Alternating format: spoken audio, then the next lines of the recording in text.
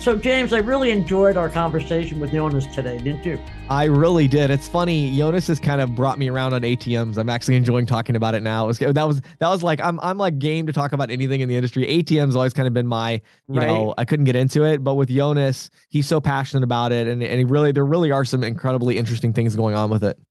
Yeah, I agree. And some opportunities. I mean, Yeah. you and I have discussed this in the past. I've always been sort of pro ATM. You're Yes. sort of like, yeah, okay, Patty, sure. But Right. Right. I think our audience will come on the other side of this interview, understanding that, yeah, there really are some Yeah. opportunities Well, there. and they'll understand cashless ATM, which frankly Big, I didn't fully understand until this interview. So that, the right. cannabis dispensaries and just the idea of the cashless ATM, that's going to be really interesting as well, I think. Which we didn't really get into, but it's not just cannabis dispensaries; they can be Right. used other places. Of course. And so it might be an opportunity. And then I really enjoyed your question from the field.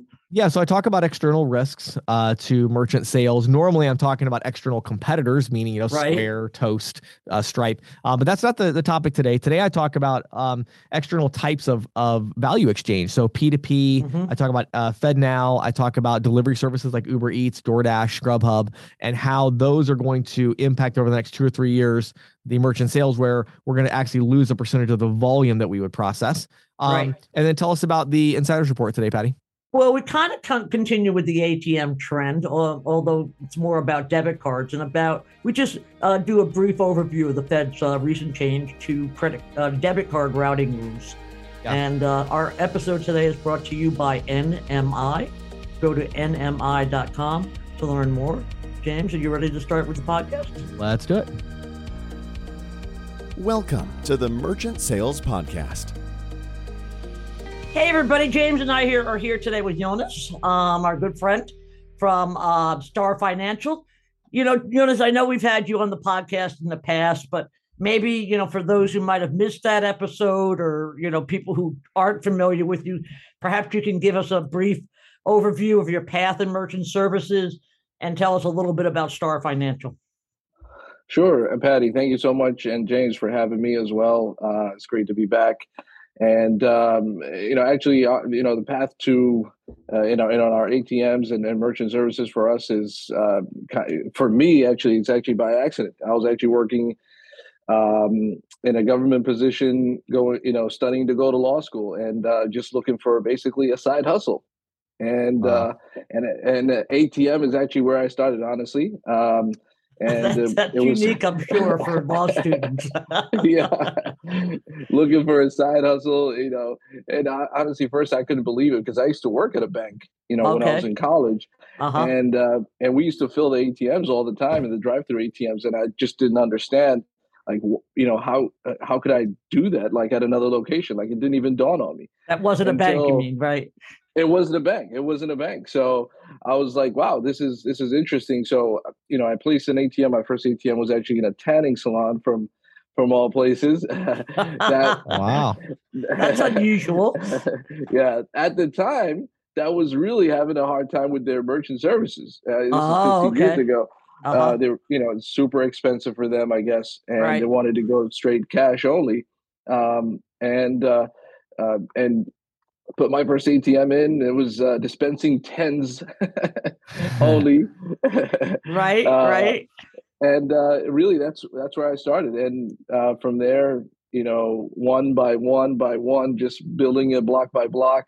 And I got to a point, 2-3 years in, where I could not maintain my job and do payments at the same time. So I had to basically make a decision at that point. So I left my government gig, and that was it. Star Financial was born, 2007, I guess it is. Oh, 2007, wow. yeah. About 15 years you got in. That's You awesome. got a lot of years under your belt there, my friends. Yeah, definitely. So that's how we got started, and and merchant services was actually honestly also a natural add-on for us because we're in the ATM space, and I know we'll cover this later, but merchant services is a real great it's a complement for an ATM. And merchant services and ATM do well, maybe some people may not agree with this, but do not compete necessarily. Right, They're right. they're complementary of each other. Yeah. You know, some of our great locations do both. So, Mhm. you know, And that's actually something I wanted to delve into because I agree with you. I've always felt that ATMs are a great complement to merchant services. But I've yeah. not always felt that my opinion is the dominant opinion, shall we say. So I was wondering if maybe you could explain to our audience why ATMs are something that ISOs and agents should care about, and maybe you can delve into the revenue opportunities. Yeah, absolutely. So for the ISO and agent, it's really an additional, you know, outside of the revenue piece, which we'll touch on, but it's really a retention piece and becoming that trusted partner Right. for that location that they're serving today, right? They're already serving the client today in merchant services, you know, having, you know, and you're not necessarily visiting the terminal or the account every day, but when you're touching base with the client, it's having that trusted relationship with them and adding an additional layer of stickiness to that merchant, so that they're, you know, your go-to basically as a payment professional. So Mhm. you encompass, you know, merchant services, ATM, and other services that you may have, that also it's all inclusive, and you know you just it's just a higher retention rate for your client. And the revenue piece really actually depends on how the ISO or the agent, how much of it do they want to be involved in, at least on the ATM piece, Right. because there's many Sure. programs. For us, you know, we specialize in the turnkey program for our ISO agents, where we Okay. handle, we do the heavy lifting, I guess, if you will, Uh-huh. from the deployment of the machine to servicing of the ATM, cash management, the whole nine. So um, it's super passive for a lot of agents, Okay. but there's some agents that want to be involved in that piece. You know, so definitely different revenue structures there, really. So are Yeah. they receiving a transaction revenue or does it all and a a deployment? I mean, are there ongoing opportunities or is it a one time kind of deal? No, so both Okay. really, both. So if there's, you know, because there's some agents and ISOs that are like, hey, here's the account, can you guys handle this? And I want nothing to do with it. Mm-hmm. And then there's some that are like, hey, I don't want anything up front. I want a per transaction revenue, and Okay.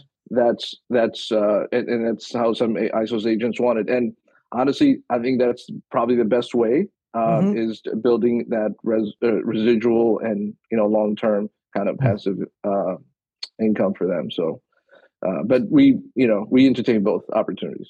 Okay. Cool. So, Jonas, I was curious, when we talk about selling ATMs, and kind of getting practical for our audience, one of the things that's always interesting to me is kind of this vertical specific things. And, it's a good thing, I feel like, because I think one of the challenges our industry's had with ATM in the past is that, there are certain businesses that are great for ATM. There are certain that are maybe not.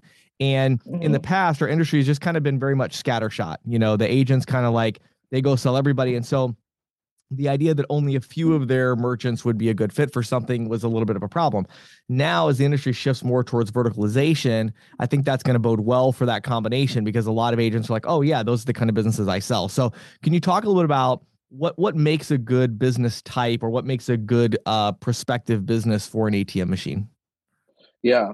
So that's a great question, James, because you're absolutely right. There's some locations that are just not going to qualify for an ATM just because there's just no need for it. But I think because of the way the industry has shifted, especially now with different merchant service programs, especially with cash discounting, that has kind of taken a different model and different approach for certain locations where they want to incentivize cash, but maybe that location or that business did not have an ATM before, right? Mm-hmm. So Right. now they're encouraged to, they're like, okay, well, if I'm pushing dual pricing, where I state a cash price and a card price, and my clients don't have a access to cash on site, that makes that location now viable or qualifies, for an ATM. And we've come up with very interesting programs actually across the board for some ISOs and agents, where merchants, for example, don't even want to charge a surcharge to the client, that's using the ATM. They're encouraging, like, hey, here's a surcharge-free ATM on my site. Yeah. And if you want to pay the 3.99% card fee, great. Build up your miles, whatever you want to do there. But if you don't, here's a $2. Here's a free ATM on site. Right. And that merchant eats that cost, for the ATM. And this is it's like a hybrid program. Honestly, it's not your standard ATM program. Right. Not a lot of locations are coming into this knowingly per se, but when you offer them, when the ISO or agent offers them as a coupled program, it's definitely an interesting piece for them to implement. So I will say, as a user, I know of several merchants like that, and I always reward them by spending more money there. I mean, and I think that's the logic, right? Is that 100%. Yeah. And what about, I mean, just for our listeners maybe that might not understand, as far as a business though that would be very profitable on the residual side to have an ATM machine, I know foot traffic would be kind of the big thing. Can you give us some examples of some really specific business types that are just kind of your bread and butter, where you're going to get a lot of foot traffic that tend to do better than others? Sure. So your standard grocery, convenience store, gas stations, liquor stores, these are the bread and butter of volume. And there's a lot of foot traffic in most of these businesses, not necessarily all, but most of them. Sure. That's and this is where most of the transactions are occurring today. Right, not in your department stores or your furniture stores. Yes. Right. Yes. It's in the kind of stores where people might be apt to use cash, or they might frequent with such frequency that it's a logical place to go for cash. Exactly. Right, yes. Right. So, Jonas, you mentioned about dual pricing and so forth. I'm just wondering, I'm curious if you've seen any impact on ATM usage at merchants that are on cash discounting and or surcharging. So the impact that we've seen, not necessarily in transaction volume with existing locations, we haven't. We've seen a slight percentage increase on usage on existing locations, but where we've really seen growth, if you will, is in the hybrid locations when a dual pricing or when a cash discount program started becoming popular. Honestly, like right after COVID, as restaurants, especially restaurants, actually, honestly, restaurants, to go back to James's question earlier, locations that have higher foot traffic, restaurants have good traffic, and it's a hit or miss with some locations for transaction volume. But with cash discount, with being implemented at some of these restaurants and doing some of these hybrid programs has increased new opportunity, new locations where we would have usually walked away from. And now with this type of hybrid program is, brought in new opportunity at these locations where we can work with the merchants to implement that surcharge-free style program. Really interesting. So what you're saying is, it's not necessarily that implementing, because we've known for a long time that dual pricing cash discounting doesn't really change consumer behavior per se in a major way, as far as now they're going to use cash. But what you're saying is it's a more of a rationale where now a lot of business types who maybe weren't interested in the ATM before, or it wouldn't have been a good fit, now all of a sudden it's like a justification for them to say, well, I do want to implement this dual pricing, but if I'm going to do that, I should probably put an ATM machine as well. And that's the pitch that the agent's able to use. Is that what you're saying? Exactly. Yes. Yeah. Interesting. 100%. 100%. Yeah. And actually it's interesting because I recently had a conversation with a liquor store that did just that. They said it's not like a bunch of people are going to the ATM and getting cash to pay with cash, but they had the place that they could put it that wasn't going to interfere with their floor space. So why not just put it in there? Interesting. So yeah, and again, it's interesting because, like you say, a liquor store is a kind of place that would seem like a slam dunk for this, right? Yeah. Yeah. Yeah. Okay, so if you don't mind, I'd love to get down to the nitty gritty now. In terms of how does an ISO or an agent know that they're a good fit for working with an ATM company? And are there, you talked about the different kinds of relationships and sort of how involved everybody gets, but I'm wondering, I'm an agent. I've decided I want to start to, offering my customers ATMs. How do I go about evaluating a company? An ATM ISO, is that what you would call yourself, an ATM ISO? That's correct. Yep. Okay. Yep. That's correct. And basically what you want to do is you want to understand, first you want to, you as the you as the agent or ISO that wants to offer ATMs to your merchants, need to understand, hey, what do I want to do for my merchants? Do I want to offer them a turnkey or kind of a mixed bag where they where they own and operate, and where the ATM ISO owns and operates, provides a turnkey program. So kind of understanding that piece first, is key for the ISO or the agent when they come on board, or when they're about to evaluate a company, because there's a lot of ATM ISOs out there that provide a mixed bag of programs, and fit everything as one, right? But what you want to be careful with, when evaluating an ATM ISO is the service. At the end of the day, ATMs, ATMs are a little bit different than merchant services, where we don't install it and walk away kind of deal. You constantly are coming back to that terminal to touch it. There's preventive maintenance that you got to provide, that you got to that you have to do on a regular basis. There's cash management piece, software updates, the whole nine that needs to happen, whether the merchant owns it or whether the ISO owns it, right? So that's one thing that you want to evaluate is what's the service relationship with that company. Like for us, that's where I started with turnkey programs, and the majority of our portfolio, I should say, is turnkey programs, where we handle the entire operations of the ATM. So we have a type program where we provide preventive maintenance, cash management, and monitoring of the terminals, so that we don't have downtime.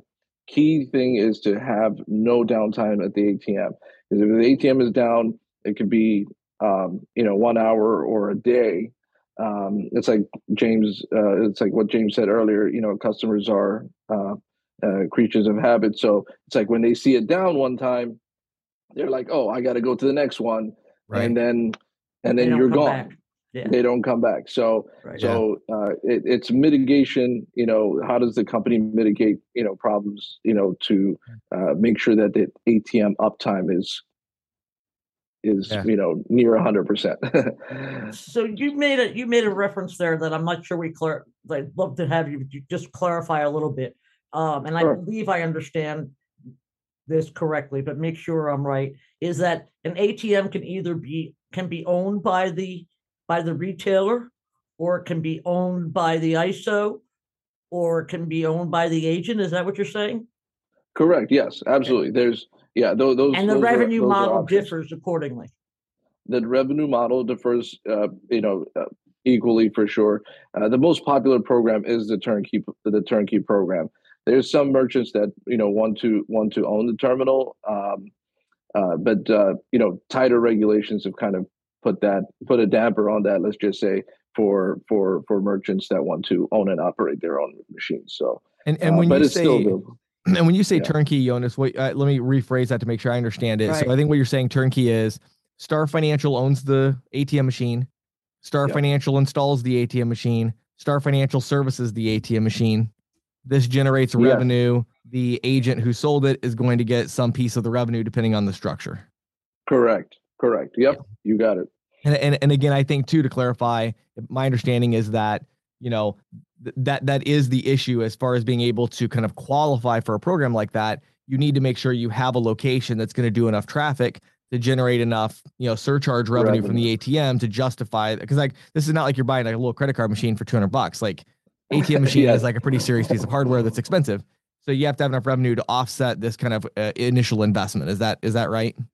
Correct. Yes. You're 100% correct. Yes. Cool. Okay. Yep. So Cool. one of the other questions I had, when we think about, the ISO agent here, and I know we're going to get to some cashless ATM stuff here in a minute. Before we do that, I'm just curious, one of the misconceptions I think with agents that I've talked to about ATM is they tend to look at it as more of a all or nothing thing. It's like, well, I'm going to offer ATM to everyone I speak to, and otherwise I can't sell ATM. And it's like, well, no, like you need a relationship with somebody like Star Financial, not so that you can dedicate 40 hours a week to selling ATM machines, but because inevitably throughout the week or the month of doing your prospecting, you're going to run into a couple of businesses that would be a great fit for an ATM. And in those cases, they want to reach out. So talk a little bit about kind of that.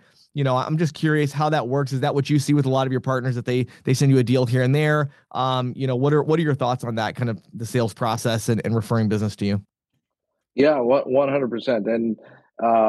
And we, in our training program and our onboarding program with agents and ISOs, we bring up that exact same point that you just brought up. Honestly, it's because they'll throw a couple locations at us, and some of those locations don't qualify because of less traffic, or the traffic is not there, and we, that location does not qualify, and some agents get discouraged.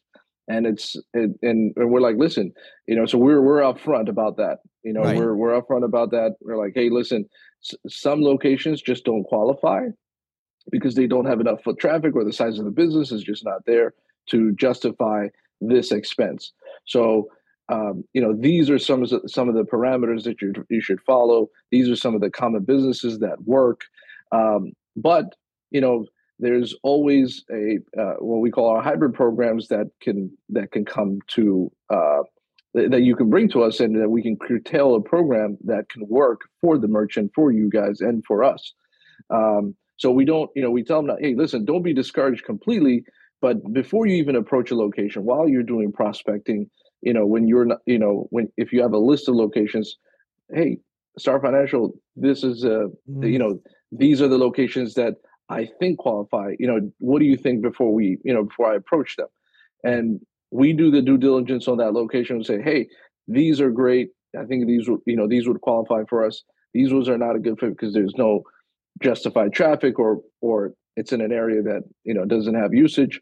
And we help qualify the locations for the agents and ISOs, and address it that way. And we try to be as forward and upfront as much as possible, just so that they are, agents and ISOs are not, wasting their time at locations that are not qualified.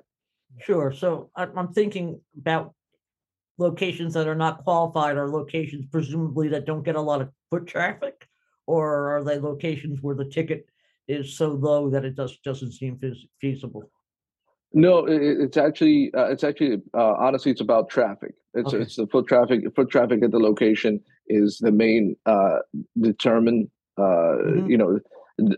denominator, I guess you could say, in our factoring, is really about foot traffic. And because we can adjust withdrawal limits, Right. or Sure. even denomination type at a location. So Okay.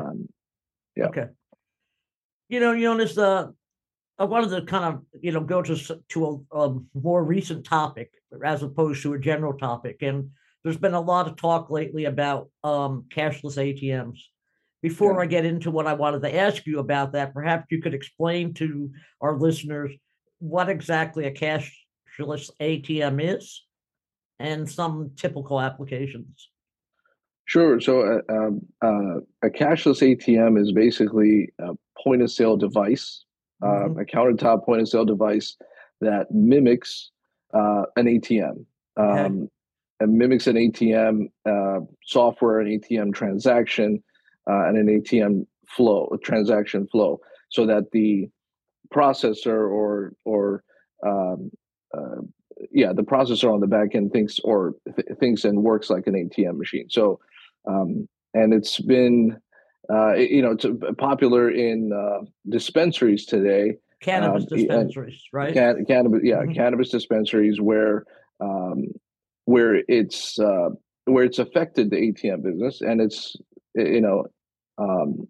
not legal, and the card brands are really kind of cracking down on that right now, and really going after locations or providers that are providing this today. So we don't provide that today, obviously, we're because and we can go into ATM and the deployment of an ATM at a cannabis location, because it's different than putting an ATM, say, at a retail location. Like if we wanted to put an ATM in a retail store, it's very simple. You just deploy an ATM and that's it. As an ATM ISO, right? But as an ATM ISO today, if I want to put an ATM at a cannabis dispensary, I have to make sure that my processor and my sponsor bank are aware of the placement, and that I'm following, strict guidelines on BSA and AML, and the ATM ownership, is listed, on the ATM, just so that there is no, commingling of funds according to what their guidelines are. So it's a very strict program to place ATMs in cannabis dispensaries today. Okay. But yeah, so cashless ATMs are the workaround for dispensary owners. And just to back up for anybody who might not know, BSA stands for Bank Secrecy Act.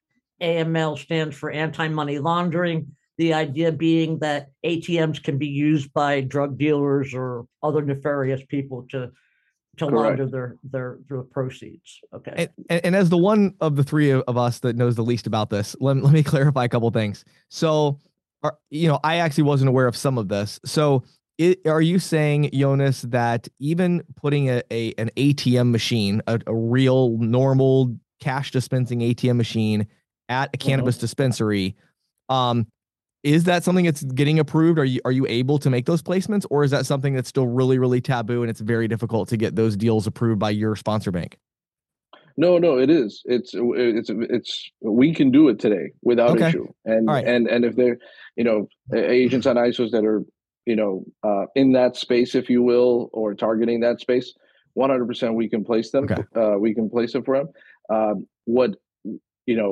What I would bring forward is that, when agents and ISOs are going out to place ATMs, either through us or through anybody else, that they want to be careful that it is a compliant ATM, because it's not a simple ATM that you're just going to put in, because that puts you as the as the agent ISO at risk, the ATM provider and the dispensary owner as well, for not having a compliant ATM.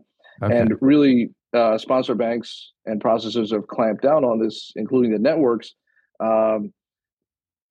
because of this whole cashless ATM situation, where it's gotten really out of control now. So it's really become difficult whenever you're putting an ATM, it's really got to be with a compliant provider versus, just anybody. Just place on. Yeah. Right. And one more follow-up before Patty gets back, because again, I just want to make sure. So the cashless ATM, again, I'm going to dumb this down for myself to make sure I got it. So we have an ATM machine. I'm in a cannabis dispensary. I want to make a purchase. I walk over to the ATM machine. I put my ATM card in, put my PIN number in. I get cash. I walk back over to the counter. I buy this product. So that is legal. And, as long as you get the account approved and you're forthright about what type of merchant it is and all that, it's a compliant ATM machine, you're good. The cashless ATM, basically, if I understand it correctly, is the cannabis dispensary owner saying, rather than having that inconvenience of walking over and getting the cash and paying the fee and coming back over and paying, you can just use your card right here at the counter at our point of sale system. But it's not really a point of sale system. The transactions are kind of disguised as if it was an ATM transaction, but they're putting it through for the amount of the purchase. And so it really isn't a compliant ATM transaction. Now it's credit card processing, which isn't compliant at a dispensary. Right. With one little caveat there, I think I have to explain, and Jonas, correct me if I'm wrong. You can't actually do the amount of the purchase. You have to round it up to the closest dollar. And therefore, that's how it's disguised to look like an ATM. So it's disguised to look like an ATM. Exactly. And it will appear on the customer's monthly statement as an ATM withdrawal. Oh, okay. Correct. All right. So now Correct. that I understand, Yep. now Patty can continue. I just want Before to I make sure continue, got it. I have to do something real quick. So hold on 1 minute because All right. the dog is about to bark. Yeah, we'll edit it out. Yeah, this is actually really interesting, Jonas. I'm like, okay, I've read some stuff about the cashless ATM, but I've never had that. It seems to me like it would be so transparently obvious that so they're running these transactions for what, like $13, $15? Like, wouldn't it be kind of obvious that it's not $20 or? So they don't actually run it at $13 like in single denominations, but they'll do like 15, 25. And then what do they do? Do they give them the change back? Is that what they do? So yeah, they will give them the change back at the store. Wow, that's crazy. It's amazing. And actually now they've even gotten crazy with the system where, when an ATM, when we go to load cash, for example, it reports to the host, right? So it reports to the host, hey, Star Financial added $10,000, whatever it is. Right. Now, the cashless ATM providers have actually, provided that same fake transaction to the host, where it just sends messages to the host to say, "Hey, we've added 10,000, we've added 20,000, or whatever." So it really, it's really And actually, I wanted to get into that a little bit in my next question, if it's okay. We'll start on that. So to clarify for the ones that are edit everything out that just happened. Now Patty's going back to the question. Patty's back. You can start again. Yeah. Okay. So, Jonas, I know Visa has had issues with cashless ATMs, as we discussed, because they're a way to circumvent restrictions on merchant accounts with cannabis dispensaries. And that, these transactions, the true nature of these transactions is being disguised. What I'm curious about, and I've asked this of other people in the industry, but just not on a podcast, so and I've gotten different answers. So because as Visa has explained, the cashless ATM is verboten. You just, it's a way of disguising a transaction that is not allowed on the Visa and MasterCard networks. Does that apply then to cashless ATMs that process through the regional ATM networks, or does it just apply to the credit card company ATM? Plus, what is it? Plus and Pulse. Maestro, Pulse and Maestro, right? Pulse, yeah. Right. Yeah. So you're saying, does it also apply to Shazam and other Shazam and Plus and Nice and all those? Is there a similar restriction there? So to my knowledge, the answer to that is yes. It's a very, and I understand why you would get multiple, like different answers from different, different providers. Right. But it's really a very gray area, if you will, and it's for us, the networks are the networks, regional or national. Right. It's well, and I think it's a debit network. And I think too, I mean, there's a little bit of confusion as far as the networks, but I mean, this is ultimately about the sponsor bank, not just about the network. That's right. True, and all of the sponsor banks agree that you can't process, transactions for a cannabis dispensary. So that's nationwide across the board. So while you have the networks may have varying rules, in some ways, I would think that's a bit irrelevant, because whatever rule the network has, the sponsor bank who's clearing the transaction says no. Exactly. Correct. Exactly. Correct. Yeah. Agreed. So I am curious though, Jonas, have these cashless ATMs, have they had any impact on ATM usage at dispensaries? I know you say you've had some, ATMs at dispensaries. Are you seeing cashless ATMs go into those dispensaries and therefore diminish your traffic? So 100%, yes. Okay. As soon as you see a cashless ATM come in, you see, some locations see a significant dip, but and some locations just see, 30, 40, 50% wiped off, just right off the bat. So for your compliant ATM provider, it's a pretty big hit in some of these locations, and that's why we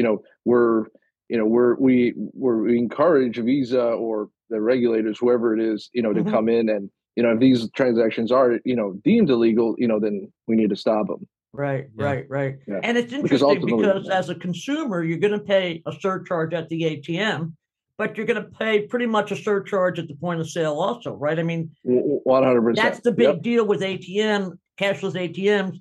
No merchant fees. Your customers will pay the fee. But No, So- yeah, on the cashless ATM, they're still paying it. They're Yeah. still paying the fee, and sometimes a little bit higher than what the ATM is. that's what I'm thinking, right? I mean, I haven't seen one. I'll be honest, I have not actually used one, but for example, I have used ATMs at dispensaries, and the fees are pretty high. I mean, Is Yeah. there some other rationale or motivation for the, I mean, I would think these dispensaries know enough about this to know that cashless ATMs are at the very least questionable. I mean, all they're trying to do is just save their client from having to walk over the ATM machine. I guess maybe there's a negative perception there that they're really trying to save on the cash, James, because having all that cash Yeah. in their cash drawer makes I them prime see. targets. It's a security risk, Yeah. basically. Right. Yeah, Right. I yeah. see. It's really it's really a security. It's the issue is a security, and two, and I think that technology was not there to support the cash issue before. Before you were just Right. basically stocking everything up in Right. in a vault, right, and then get an armor car to come pick it up. But now there's there's cash recyclers. There's safes that that can deposit the cash, and where the money can be credited to a dispensary. Of course, again, you have to implement a bank that actually approves cannabis dispensaries to be able to Right. have that kind of Right. conduit program. Like a smart safe, right? Is that what you're talking Smart about? safe. Right. Exactly. Right. Smart safe. Yes. So Huh. these programs are out there now, and it hasn't caught on as fast as the cashless ATMs have. But this program basically allows, or I shouldn't say eliminates, but significantly reduces that risk for a dispensary owner to be able to, when they have too much cash in their store, they put it in a smart safe. It reports, daily. The machine settles, like a batch, basically like a merchant Right. account, Yeah. and it batches to their bank, and then a third party, an armor carrier approved by the bank, comes in, takes those funds at whatever their capacity is, right? Weekly, daily, whatever that is. Yeah. So Wow. Yeah. This is very, very interesting, Jonas. I'm sure we keep talking about this for a while. I mean, I still have so many more questions, so we'll have to do another podcast episode soon. But before you jump off, though, I definitely want to give you a chance to tell our listeners where they should go to learn more. If maybe they're selling cannabis dispensaries and they're like, hey, cool, I could sell compliant solutions here, or they're just looking for ATM in general. Where would they go to learn more about Star Financial and inquire about working with you? Yeah, absolutely. Thank you, James. So the best place to go is www.gowithstar.com. Again, that's www.gowithstar.com. And you can reach me at ymarcos@gowithstar.com, ymarcos@gowithstar.com. And love to hear from you guys and work with you. Excellent. Awesome. Jonas, thanks so much for taking the time today to share your insights with us. Always a pleasure.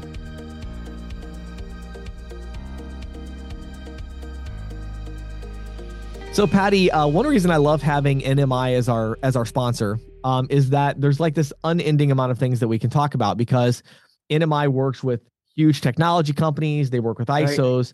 But I think one of the things that some people might forget is they also are a really fantastic gateway solution, virtual terminal solution that the agent can just sell directly to the merchant. And so we talk a lot about the integration side, but even an agent, you can go into the NMI portal and you can set a merchant up for things like email invoicing. I think it's, one of the most untapped markets right now is the card not present large ticket merchants.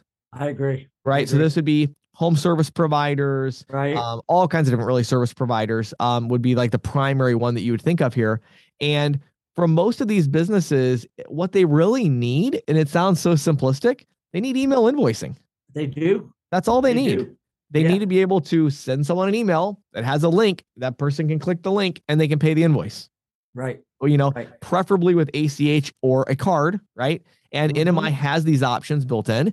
And it's just a really fantastic solution. So what I would really encourage our listeners to do, if you do not already have a solution or you're not happy with your solution, to have a branded, white labeled technology that you can bring to merchants who need to be able to email their invoices to their clients, go to nmi.com, reach out, even if your ISO already carries NMI and offers it, you should still individually reach out to NMI, have a conversation with their team and say, hey, I heard about you guys in the Merchant Sales Podcast. Can I get a demo so I can understand the features for me as the individual agent that wants to just offer the virtual terminal to the merchant? And, don't be afraid to mention that you heard about them on the Merchant Sales Podcast. Of course. James give us a little shout really out. Appreciate it. Absolutely. So go to nmi.com. Check it out. This is Questions from the Field, brought to you by ccsalespro.com, the leader in merchant sales training and technology. If you're an individual merchant sales professional, visit ccsalespro.com/training to get a free 14-day trial of our all-access pass. If you manage a team of merchant sales professionals, visit ccsalespro.com/ISO to learn how we can help you grow. And now, here is Questions from the Field with James Shepard. So, Patty, I really enjoyed our interview with Jonas today. Yes, I did. I've had a topic I wanted to talk about, and I feel like this is a good time, and that is when we talk about kind of external risks to merchant sales, I spend most of my time talking about our share of the merchant accounts. In other words, are we going to be able to sell restaurants, or are we going to lose to Toast? Are we going to be able to sell retail, or are we going to lose to Square? Are we going to be able to sell, card not present, or are we going to lose to Stripe? So I talk a lot about our kind of the external risk of other, companies that process payments are going to take the merchant accounts away. But interestingly, there is a whole other risk that I've been thinking a lot more about lately and talking a lot more about lately, which is, share of the wallet. Right. Big import. Just because you have the merchant account doesn't mean that you have 100% of the payment processing volume. Now we have to deal with so many of these, and I just wanted to kind of list them off mainly so that people will be thinking about it and their strategy. I've got some really interesting partnerships I'm working on now on the consulting side that I'm going to try to bring some interesting ideas over the next 12 months on this. But the ones that are top of my list would be if you deal with restaurant or food service, you think about delivery services, right? How much of the revenue is running through Uber Eats, DoorDash, Grubhub? All of a sudden, 30% of the revenue at that restaurant is now you're not processing that. Now it's going through a delivery service. And what's interesting there, and I mentioned this before, those companies are all looking to provide, I don't know if all of them are, I know several of them are, they are looking to provide pay at the table solutions as well with lower fee structure. But they're like, hey, we have this great technology. What if we put this technology at the table and you're It's order? just and they'll offer the free little kiosk, I'm sure, right? The DoorDash kiosk will be coming soon. And now all of a sudden, what's your share? Now all you're getting is what runs through the point of sale directly. So now you're getting 30% of the revenue. So I think one is delivery services. Next on my list is P2P. So Venmo, Zelle. These are things. Go ahead. Just as an aside, I don't know if you saw this, but I saw the other day that Amazon will be accepting Venmo. There you go. And that to me was like sent off alarm signals in my head. It does. I mean, and so everybody is going to be, business owners. Like I really believe 24 months from now, business owners, by and large, many of them, especially the larger ones, but it's gonna trickle down. They're gonna take Venmo. No question about it. And so the question is, if they're not already. And so how much of the revenue are you losing because they're taking Venmo? Right now, again, I do believe that there is money to be made by integrating Venmo and Zelle acceptance into the point of sale environment. You don't, and the great thing about it is you don't have to charge as much because there's no interchange. You can still make your 40, 50, 60, 80 basis points or 100 basis points on these transactions. Again, I don't have anything to announce yet. I'm just saying that's something I'm working on because I think that's really important. And it's really important. I just noticed the other day, for example, that FIS, had announced its own real-time P2P service. Yes. Now, no doubt it's going to ride on the rails that already exist. Of course. But, FIS does, is in merchant services as well as everything else. So I think you're going to see a lot of that. I think the final one I have, ironically, is FedNow and the ACH. Right. It's too early to tell how that's going to play out. but I think it's an interesting, external threat in a way that we need to think about. Now, I'm much more confident with that one that by the time it becomes mainstream, we will have the ability, there'll be a clear path for us to make money on that. I agree. But I think you need to be aware of it. You need to be following the changes because it's going to be an alternate, much cheaper form of payment acceptance. In a lot of cases, especially if you're selling B2B, that type of Right. merchant.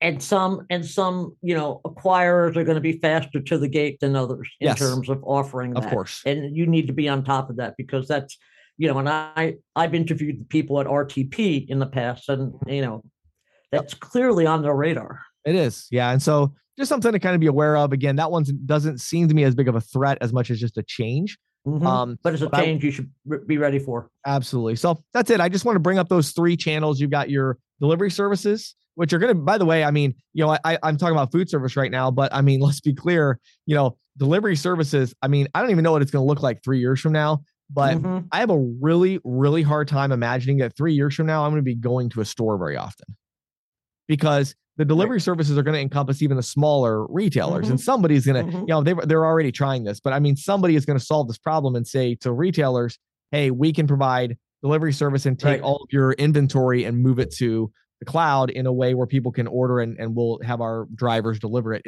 The delivery thing is coming. We already saw some of that during the pandemic, James. I know in Washington, D.C., for example, there was all the little merchants in one particular neighborhood kind of got together and came up with a delivery service for their goods and services, coffee and whatnot. Yep. Yeah. So I think it's just super important. I think you want to be very much aware of those threats of the delivery side, the P2P, and then be aware of ACH or FedNow and the ACH, instant Better ACH. known as combined being faster payments. Really. Exactly. Yes. Right. Faster payments, cheaper payments. Well, for the second two, the first one being distribution, but yeah. So anyway, that's it. Just want to share that with everybody so they can be thinking about it, and I'll have a lot more to come on that. Thanks, James. This is the Insider's Report with Patty Murphy, brought to you by The Green Sheet. For nearly 40 years, The Green Sheet has been the go-to source for news, analysis, and educational tools that empower and connect payments professionals. If you're not reading The Green Sheet already, check it out on the web today at www.greensheet.com. Okay, James. So we've referenced this earlier this month when we interviewed Elaine. I want to talk that is about debit routing. Yes. And sure. How the Fed has finalized its rule on debit routing. Just want to dedicate a few minutes to this. Beginning next July, debit card issuers must enable pinless debit or risk running afoul of the Durbin Amendment. Now, as we've discussed many times in the past, the Durbin Amendment did a lot more than just regulate debit card interchange. Right. For example, it requires debit card issuers to enable merchants to choose from 2 unaffiliated networks for routing payments. But at the time that the law was passed, most debit card activity was card present.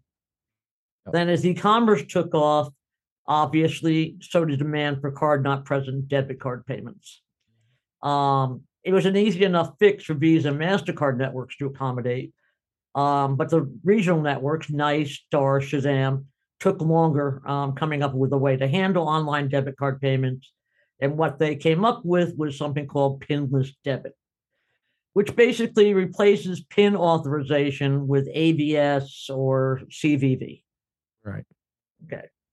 The problem, of course, was that most of the largest debit card issuers have taken their time supporting pinless debit, and for good reason. Right. But I was really shocked. The Fed said just 6% of online debit card payments get routed through the regional EFT networks. Really?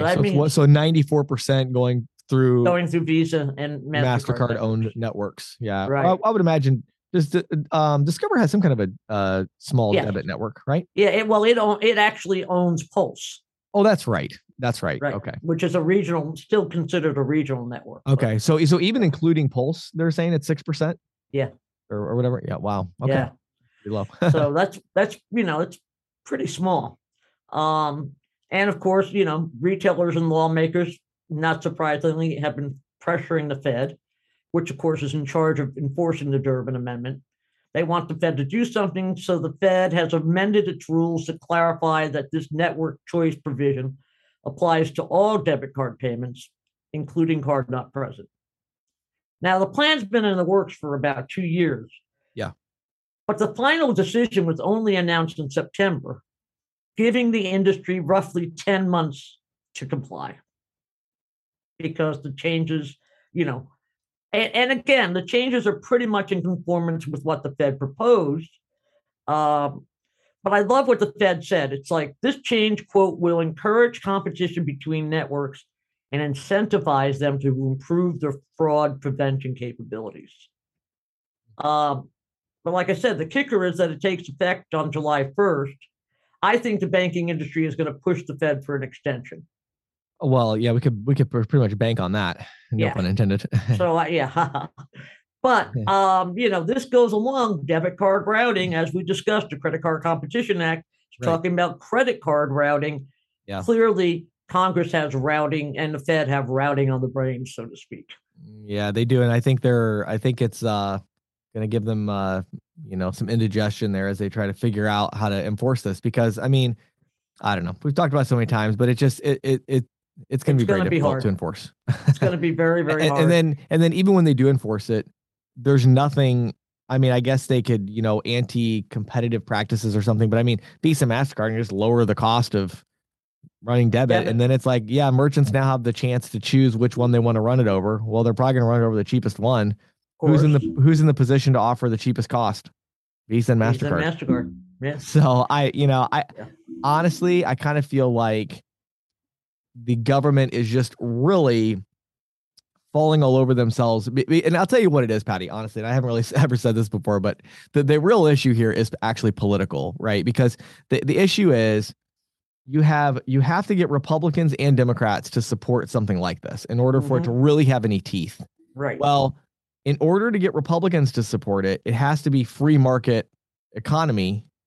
And in order to get Democrats to support it, it has to be, ostensibly helping small businesses and consumers. Well, the problem is there is no solution that does all three of those things. No, there isn't. It's going to be, you're basically pitting one. It's not even pitting one party against another. It's within the parties because you're pitting one kind of business against another kind of business. Oh, right. And it just, it's like they're trying to get everybody on board with this type of legislation. Same thing with the Credit Card Competition Act. I mean, it's just stupid. I'm sorry, and look at how hard it was for Durbin to get support from the credit. He's only gotten one Republican, and he's got no Democrats.